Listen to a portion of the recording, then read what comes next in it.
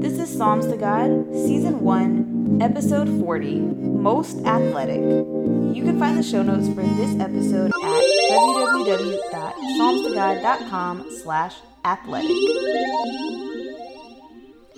The angel of the Lord appeared to the woman and said to her, "It is true that you are unable to conceive and have no children, but you will conceive and give birth to a son.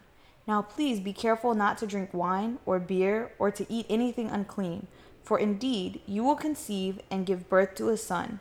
You must never cut his hair, because the boy will be a Nazirite to God from birth, and he will begin to save Israel from the power of the Philistines."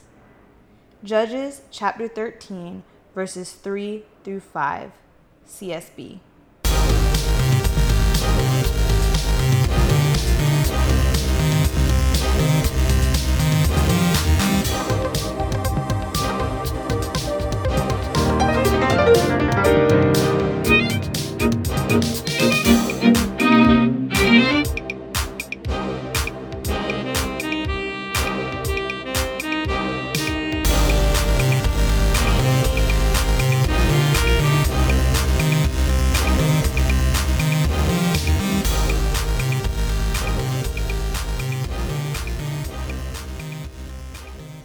Hey guys, welcome back to the Psalms to God podcast.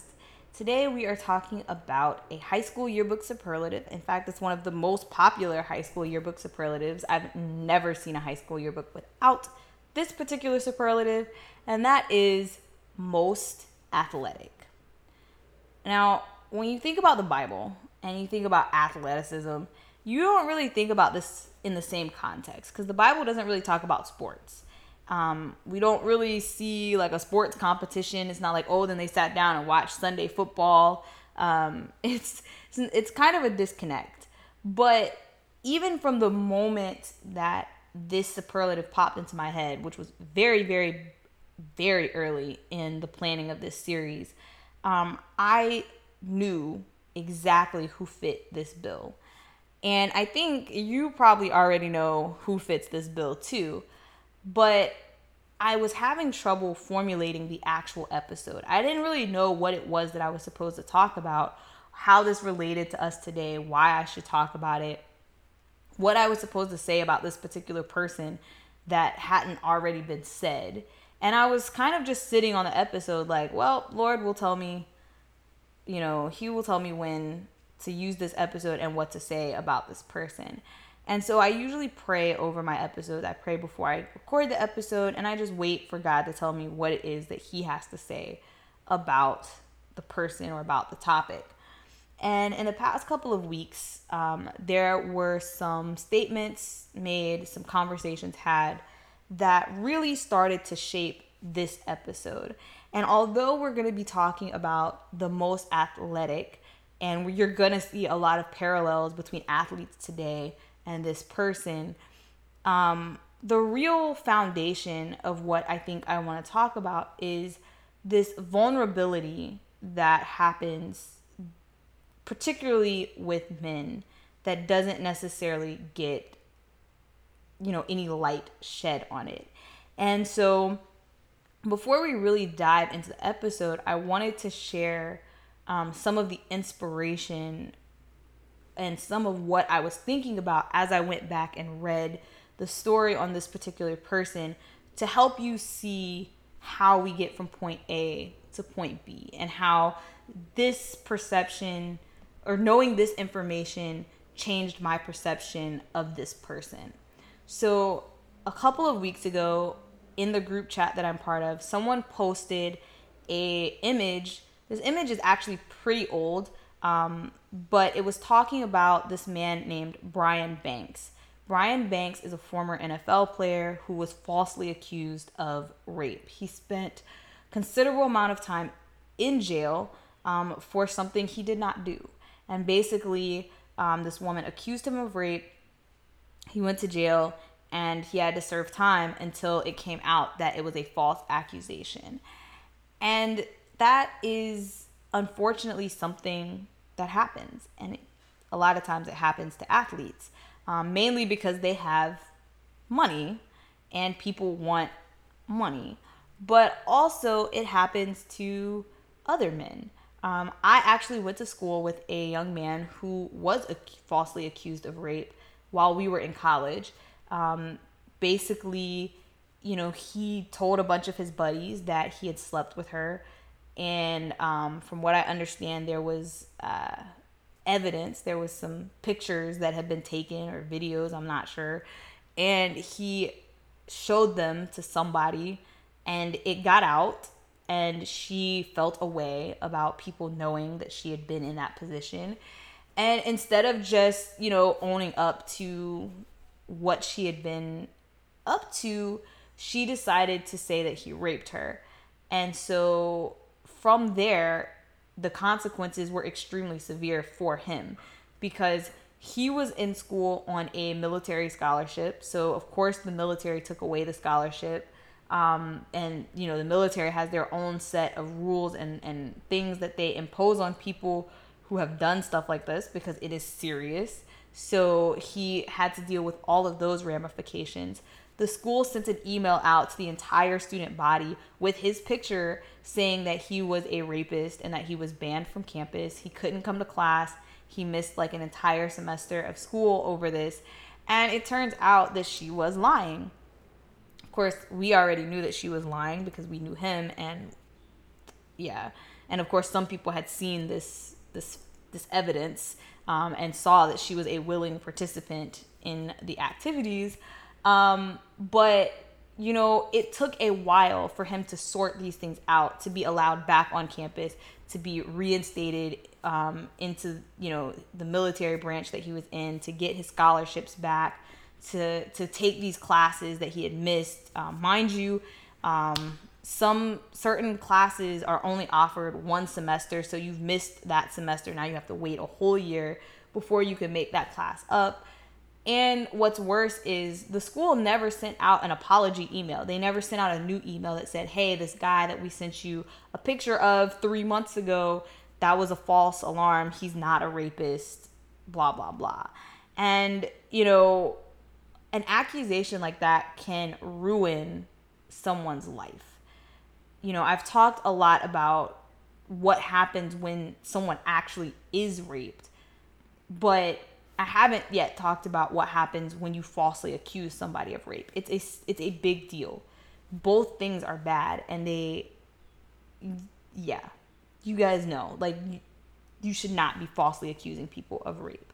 But after reading this, we were having conversations about, the things that men have to deal with of being falsely accused and what can happen, and, just kind of that whole path. So with that in mind, when I went back to read about Samson, yes, guys, we're talking about Samson today. When I went back and read the story of Samson, I saw him in a very, very different light. Now, we know Samson wasn't accused of rape, but Samson has so many commonalities with athletes today and what they go through that this entire thing kind of flooded in together. And I had a newfound compassion for Samson. I think that's how I should put it.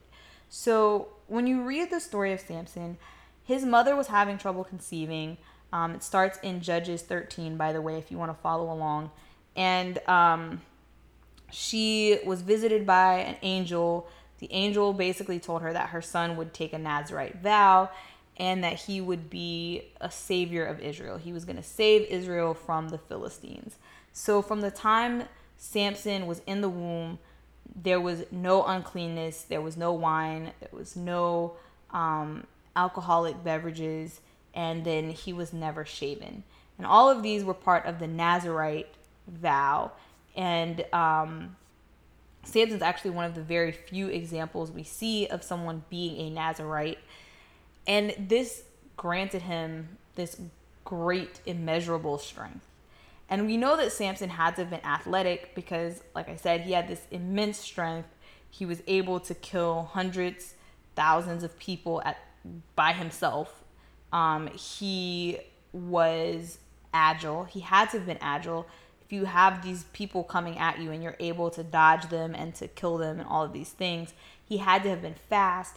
All of these things are qualities that you would see in a top-notch athlete. You can imagine that Samson would have been a model athlete in our society today. And like that, Samson had women problems. No shade to the athletes out there listening. I love y'all. I'm sure you're a wonderful person. But when we talk in generalities and perceptions, we do see a lot of athletes that have trouble with women, particularly obviously male athletes.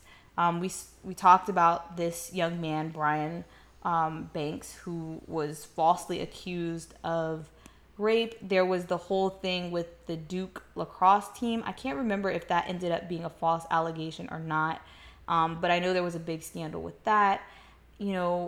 We don't typically think of athletic guys as being the most trustworthy. I mean, obviously you have the scandals like Tiger Woods. I think Kobe cheated on his wife.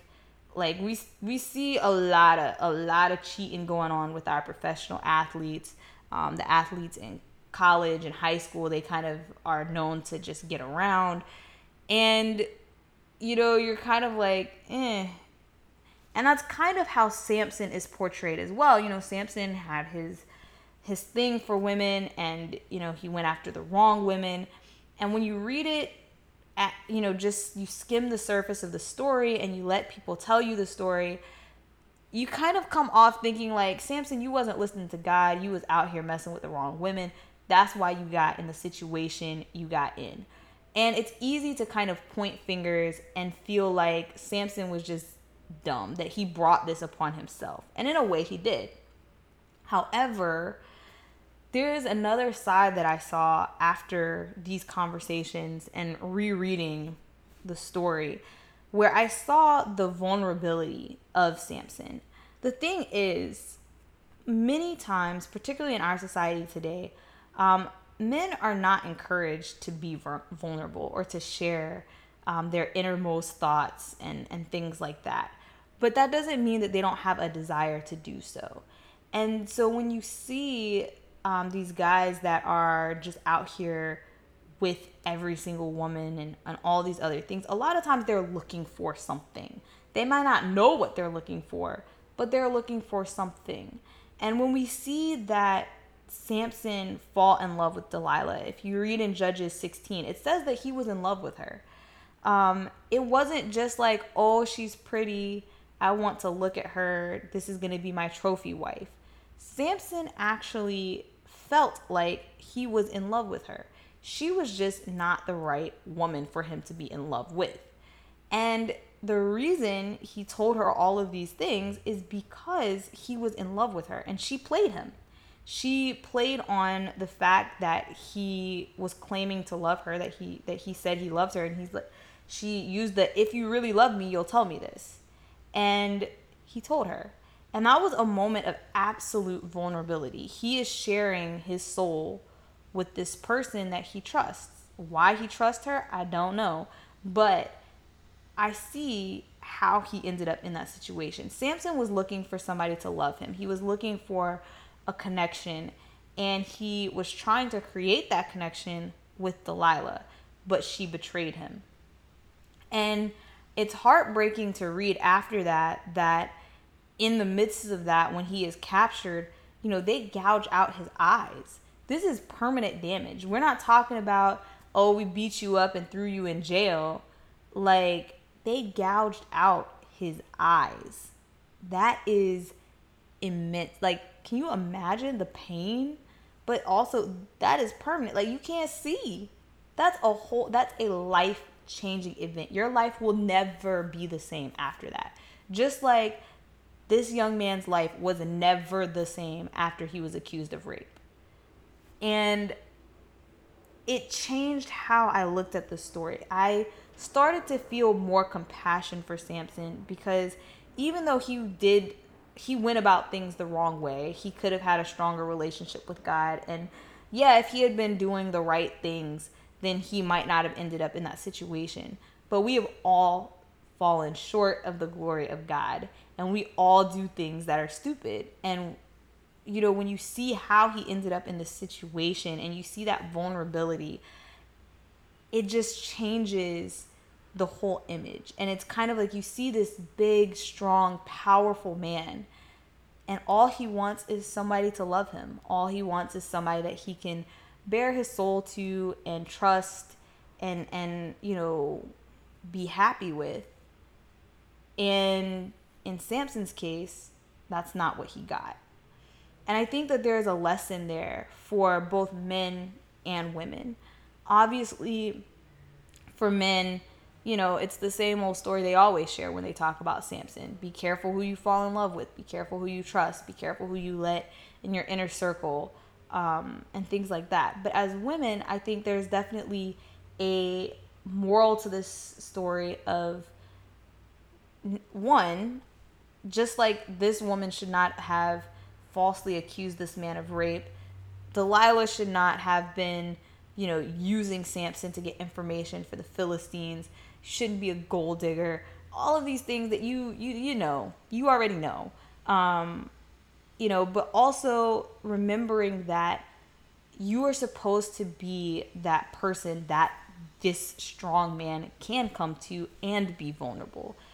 In our society, it's important to allow that, because most men are not given that avenue or that place to vent their feelings or to share that side of them. They need that person that can listen to them and be there for them, and that they can be vulnerable and let their guard down around. But there has to be trust there. You have to be a trustworthy person. We have to be able to receive that information about our spouse, about our loved one, and we have to be able to comfort them and make them feel secure, and obviously not betray them. And so I thought that it was a very powerful story once I went back and read it and tried to see it from Samson's point of view, and not just from those of us looking in, from Delilah's point of view, from the general point of view that the church teaches, when we just say, oh, Samson, he was a ladies' man and he messed up and, he fell for the trap. But I think it's important for us to look at his vulnerability. It's important for us to look at how he ended up in that situation, why he ended up in that situation. And it's important for us to remember that this same kind of pattern, the same behavior is happening every day in our society. And like I said, it really does parallel what we see when we look at a lot of our top athletes, that, the wrong women get in there and wreak havoc. And we see that a lot of times men are just reaching out. They're just looking for that place of stability, that place of security where they can be vulnerable. And so I just want you guys to think about that as you speak to the men in your life. And for the men out there, I want to warn you about them girls that you ain't got no business being with. Take them to your mama first or your sister. Let them give you the okay or the nay. Because a lot of times they can pick up on those vibes before you can. But thank you guys for listening in. I hope that, you will take this compassion into your everyday life, your everyday conversations, and leave me a message if you have something to add. Don't forget to subscribe. You can follow me on Instagram, Cherie.Hughes. See you guys next time.